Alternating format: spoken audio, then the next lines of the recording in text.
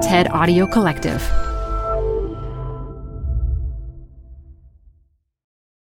Support comes from Zuckerman Spader. Through nearly 5 decades of taking on high-stakes legal matters, Zuckerman Spader is recognized nationally as a premier litigation and investigations firm.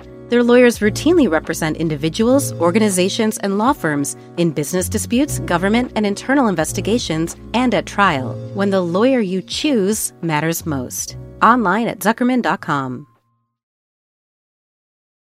The best place to see stars is at home with Prime Video. Get everything included with Prime, like Mr. and Mrs. Smith, starring Donald Glover and Maya Erskine. Rent or buy hits like Mean Girls, starring Renee Rapp. Or add-on channels like Max for the HBO original Curb Your Enthusiasm with Larry David. You've never seen so many stars in one place. Prime Video. Find your happy place. Restrictions apply. Prime membership not required to rent or buy. Prime membership required for add-on subscriptions. See Amazon.com/Amazon Prime for details.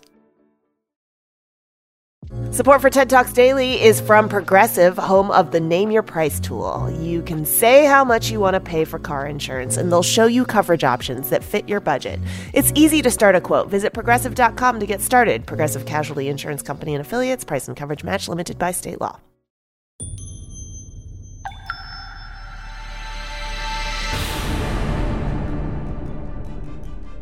This TED Talk features President of the World Bank, Yong Kim, recorded live at TED 2017.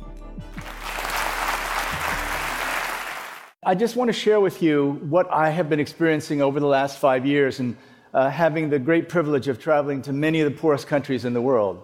You know, this scene is one I see all the time everywhere.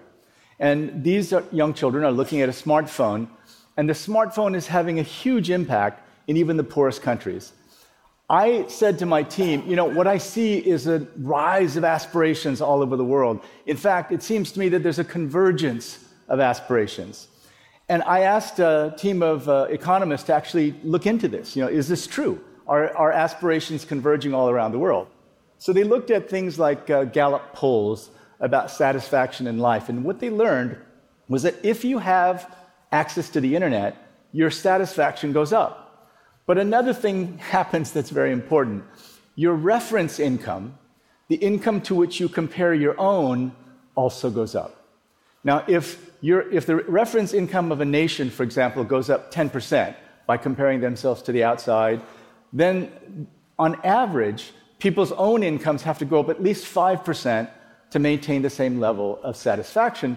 But when you get down into the lower percentiles of income, your income has to go up much more if the reference income goes up 10%, something like 20%. And so with this rise of aspirations, the fundamental question is, are we going to have a situation where aspirations are linked to opportunity and you get dynamism and economic growth, like that which happened in the country I was born in Korea? Or are aspirations going to meet frustration? This is a real concern because between 2012 and 2015, terrorism incidents increased by 74%. The number of deaths from terrorism went up 150%. Right now, 2 billion people live in conditions of fragility, conflict, violence, and by 2030, more than 60% of the world's poor will live in these situations of fragility, conflict, and violence. And so what do we do about meeting these aspirations? Are there new ways of thinking about how we can rise to meet these aspirations? Because if we don't, I'm extremely worried. Aspirations are rising as never before because of access to the internet. Everyone knows how everyone else lives. Has our ability to meet those aspirations risen as well? And just to get at the details of this, I want to share with you my own personal story. This is not my mother, but during the Korean War, my mother literally took her own sister, her younger sister, on her back and walked at least part of the way to escape Seoul during the Korean War. Now, through a series of miracles, my mother and father both got scholarships to go to New York City. They actually met in New York City and got married in New York City. My father, too, was a refugee. At the age of 19, he left his family in the northern part of the country, escaped through the border, and never saw his family again. Now, when they were married and living in New York, my father was a waiter at Patricia Murphy's restaurant, their aspirations went up. They understood what it was like to live in a place like New York City in the 1950s. Well, my brother was born, and they came back to Korea, and we had what I remember as kind of an idyllic life. But what was happening in Korea at that time was the country was one of the poorest in the world, and there was political upheaval. There were demonstrations just down the street from our house all the time, students protesting against the military government. And at the time, the aspirations of the World Bank Group, the organization I lead now, were extremely low for Korea. Their idea was that Korea would find it difficult without foreign aid to provide its people with more than the bare necessities of life. So the situation is Korea's in a tough position. My parents have seen what life is like in the United States. They got married there. My brother was born there. And they felt that in order to give us an opportunity to reach their aspirations for us, we had to go and come back to the United States. Now, we came back. First, we went to Dallas. My father did his dental degree all over again. And then we ended up moving to Iowa, of all places. We grew up in Iowa. And in Iowa, we went through the whole course. I went to high school, I went to college, and then one day, something that I'll never forget. My father picked me up after my sophomore year in college, and he was driving me home, and he said, "Jim, what are your aspirations? What do you want to study? What do you want to do?" And I said, "Dad, my mother actually was a philosopher and had filled us with ideas about protest and social justice." And I said, "Dad, I'm going to study political science and philosophy, and I'm going to become part of a political movement." My father, the Korean dentist, slowly pulled the car over to the side of the road. He looked back at me and he said, "Jim, you finish your medical residency, you can study anything you want." Now, I've told this story to a mostly Asian audience before. Nobody laughs. They just shake their head. Of course. So, tragically, my father died at a young age, 30 years ago, at the age of 57, which happens to be how old I am right now. And when he died in the middle of my medical and graduate study, you see, I actually got around it by doing medicine and anthropology. I studied both of them in graduate school. But then, right about that time, I met these two people, Ophelia Dahl and Paul Farmer. And Paul and I were in the same program. We were studying medicine and at the same time getting our PhDs in anthropology, and we began to ask some pretty fundamental questions. For people who have the great privilege of studying medicine and anthropology, I had come from parents who are refugees. Paul grew up literally in a bus in a swamp in Florida. He liked to call himself white trash. And so we had this opportunity, and we said, what is it that we need to do? Given our ridiculously elaborate educations, what is the nature of our responsibility to the world? And we decided that we needed to start an organization. It was called Partners in Health. And by the way, there's a movie made about that. There's a movie that was just a brilliant movie that made about it called Bending the Arc. It launched at Sundance this past January. Jeff Skoll is here. Jeff is the one one of the ones who made it happen. And we began to think about what it would take for us to actually have our aspirations reach the level of some of the poorest communities in the world. This is my very first visit to Haiti in 1988. And in 1988, we elaborated a sort of mission statement, which is we are going to make a preferential option for the poor in health. Now, it took us a long time, and we were graduate students in anthropology. We were reading up, one side of Marx and down the other, Habermas, Fernand Braudel. We were reading everything, and we had to come to a conclusion of how are we going to structure our work. So, O for the P, we called it, a preferential option for the poor. The most important thing about a preferential option for the poor is what it's not. It's not a preferential option for your own sense of heroism. It's not a preferential option for your own idea about how to lift the poor out of poverty. It's not a preferential option for your own organization. And the hardest of all, it's not a preferential option for your poor. It's a preferential option for the poor.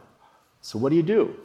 Well, Haiti, we started building, everyone told us the cost-effective thing is just focus on vaccination and maybe a feeding program.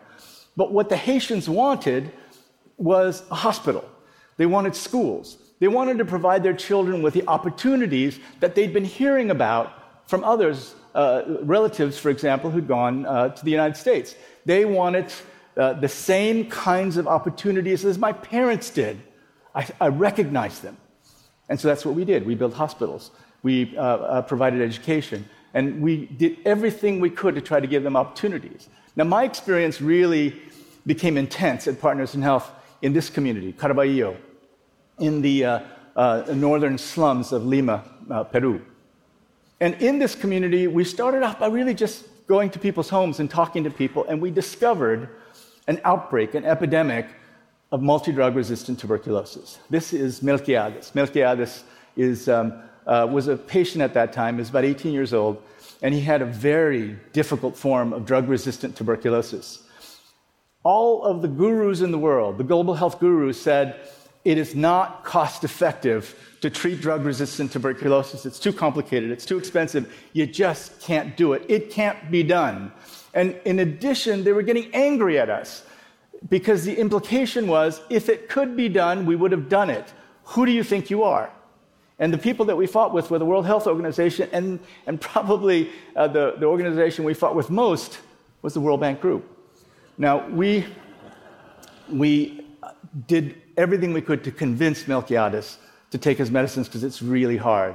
And not once during the time of treatment did Melquiades' family ever say, hey, Melquiades is just not cost effective. Why don't you go on and treat somebody else? I hadn't seen Melquiades for about 10 years, and when we had our annual meetings in Lima, Peru, a couple of years ago, the filmmakers found him, and here is us getting together.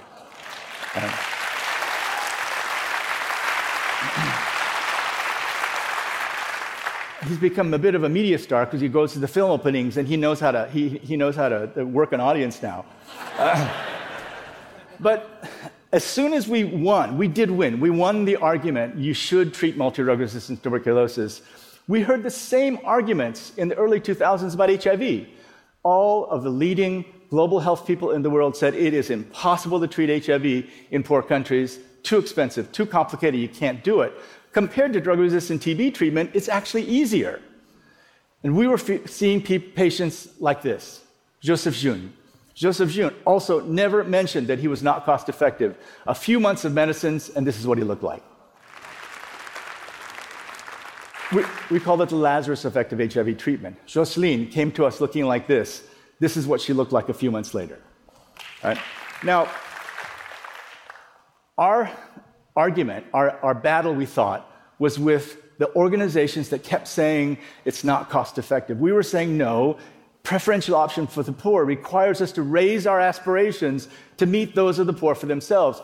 And they said, well, that's a nice thought, but it's just not cost-effective. So, in the nerdy way that we have operated Partners in Health, we wrote a book against basically the World Bank.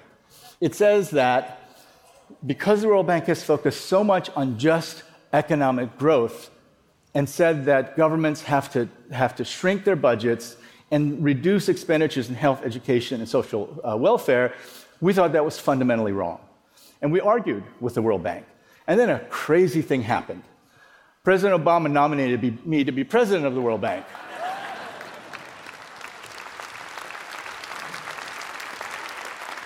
Now, when I went to do the vetting process with President Obama's team, they had a copy of Dying for Growth, and they had read every page. And I said, okay, that's it, right? You guys are going to drop me? He goes, oh, no, it's okay. I was nominated, and I walked through the door of the World Bank Group on July of 2012. And that statement on the wall, our dream is a world free of poverty. A few months after that, we actually turned it into a goal.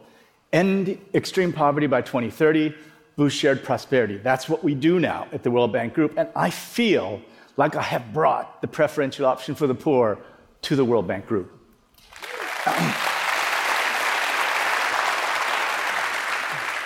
But this is TED.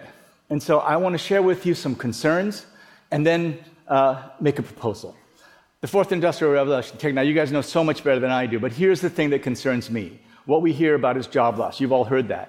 Our own data suggests to us that 2/3 of all jobs, currently existing jobs in developing countries, will be lost because of automation. Now, you've got to make up for those jobs, right? Now, one of the ways to make up for those jobs is to turn community health workers into a formal labor force. That's what we want to do. We think the numbers will work out, that as health outcomes get better and as people have formal work, we're going to be able to train them with the soft skills training that you add to it to become workers that will have a huge impact. And that may be the one area that grows the most. But here's the other thing that bothers me. Right now, it seems pretty clear to me that the jobs of the future will be more digitally demanding. And there is a crisis in childhood stunting. So these are photos from Charles Nelson, who shared these with us from Harvard Medical School. And what these photos show, on the one side, on the left side, is a 3-month-old who has been stunted. Not adequate nutrition, not adequate stimulation. And on the other side, of course, is a normal child. And the normal child has all these neuronal connections. Now, the neuronal connections are important because that is the definition of human capital. Now, we know that we can reduce these rates. We can reduce these rates of childhood stunting quickly, but if we don't, India, for example, with 38% childhood stunting, how are they going to compete in the economy of the future if 40% of their future workers cannot achieve educationally, and then certainly we worry about achieving economically in a way that will help the country as a whole grow. Now, what are we going to do? 78 trillion is the size of the global economy. 8.55 trillion are sitting in negative interest rate bonds. That means that you give the German central bank your money, and then you pay them to keep your money. That's a negative interest rate bond. 24.4 trillion in very low earning government bonds, and 8 trillion literally sitting in the hands of rich people under their very large mattresses. What we are trying to do is now use our own tools. And just to get nerdy for a second, we're talking about first loss risk debt instruments, we're talking about de-risking, blended finance, we're talking about political risk insurance, credit enhancement, all these things that I've now learned at the World Bank Group that rich people use every single day to make themselves richer, but we haven't used aggressively enough on behalf of the poor to bring this capital in.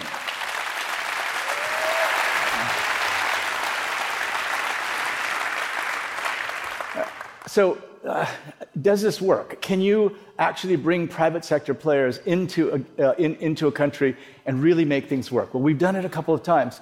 This is Zambia, scaling solar. It's a box set solution from the World Bank where we come in and we do all the things you need to attract private sector investors. And in this case, Zambia went from having a cost of electricity at 25 cents a kilowatt hour, and by just doing simple things, doing the auction, changing some policies, we were able to bring the cost down. Lowest bid, 25 cents a kilowatt hour for Zambia. The lowest bid was 4.7 cents a kilowatt hour. It's possible. But here's my proposal for you. This is from a group called Zipline, a cool company, and they literally are rocket scientists. They figured out how to use drones in Rwanda. This is me launching a drone in Rwanda that delivers blood anywhere in the country in less than an hour. So we saved lives. This program saved lives. This program made money for Zipline, and this program saved huge amounts of money for Rwanda. That's what we need, and we need that from all of you. I'm asking you, carve out a little bit of time in your brains to think about the technology that you work on, the companies that you start, the design that you do. Think a little bit and work with us to see if we can come up with these kinds of extraordinary win-win solutions. I'm going to leave you with one final story. I was in Tanzania, and I was in a classroom. This is me with a classroom of 11-year-olds. And I asked them, as I always do, what do you want to be when you grow up? 2 raised their hand and said, I want to be president of the World Bank. And just like you, my own team and their teachers laughed. But then I stopped them. I said, look, I want to tell you a story. When I was born in South Korea, this is what it looked like. This is where I came from. And when I was 3 years old, in preschool, I don't think that George David Woods, the president of the World Bank, if he had visited Korea on that day and come to my classroom, that he would have thought that the future president of the World Bank was sitting in that classroom. Don't let anyone ever tell you that you cannot be president of the World Bank. Now, thank you. Let me leave you with one thought. I came from a country that was the poorest in the world. I'm president of the World Bank. I cannot and I will not pull up the ladder behind me. This is urgent. Aspirations are going up. Everywhere, aspirations are going up. You folks in this room, work with us. We know that we can find those zip-like type solutions and help the poor leapfrog into a better world. But it won't happen until we work together. The future you, and especially for your children, the future you will depend on how much care and compassion we bring to ensuring that the future us provides equality of opportunity for every child in the world. Thank you very much. Thank you. Thank you. Thank you. Thank you. Thank you. You'd almost think people are surprised to hear a talk like this from the president of the World Bank. It's like, it's kind of cool. I'd encourage you just to even be a little more specific on your proposal. There's many investors, entrepreneurs in this room. How will you partner with them? What's your proposal? Can I get nerdy for just a second? Get nerdy, right. Absolutely, specific. So here's what we did. Insurance companies never invest in developing country infrastructure, for example, because they can't take the risk. They're holding money for people who pay for insurance. So what we did was the Swedish International Development Association gave us a little bit of money. We went out and raised a little bit more money, 100 million, and we took first loss, meaning if this thing goes bad, 10% of the loss we'll just eat, and the rest of you will be safe. And that created a 90% tranche that was BBB investment grade, so the insurance companies invested. So for us, what we're doing is taking our public money and using it to de-risk specific instruments to bring people in off side. So all of you who are sitting on trillions of dollars of cash, come to us, right? And what you're specifically looking for are investment proposals that create employment in the developing world? Absolutely. Is that the core of it? So these will be, for example, in infrastructure that brings energy, builds roads, builds bridges, builds ports. These kinds of things are necessary to create jobs. But also, what we're saying is, you may think that the technology you're working on or the business that you're working on may not have applications in the developing world, but look at Zipline, right? And that Zipline thing didn't happen just because of the quality of the technology. It was because they engaged with the Rwandans early and used artificial intelligence. One thing, Rwanda has great broadband, but these things fly completely on their own. So we will help you do that. We will make the introductions. We'll even provide financing. We will help you do that. How much capital is the World Bank willing to deploy to back those kinds of investments? Chris, you're always getting me to try to do something like this. I'm trying to get you in trouble. So here's what we're going to do, right? So we have 25 billion a year that we're investing in poor countries, and as the poorest countries, and as we invest over the next 3 years, 25 billion a year, we have got to think with you about how to use that money more effectively. So I can't give you a specific number. It depends on the quality of the ideas. So bring us your ideas, and I don't think that financing is going to be the problem.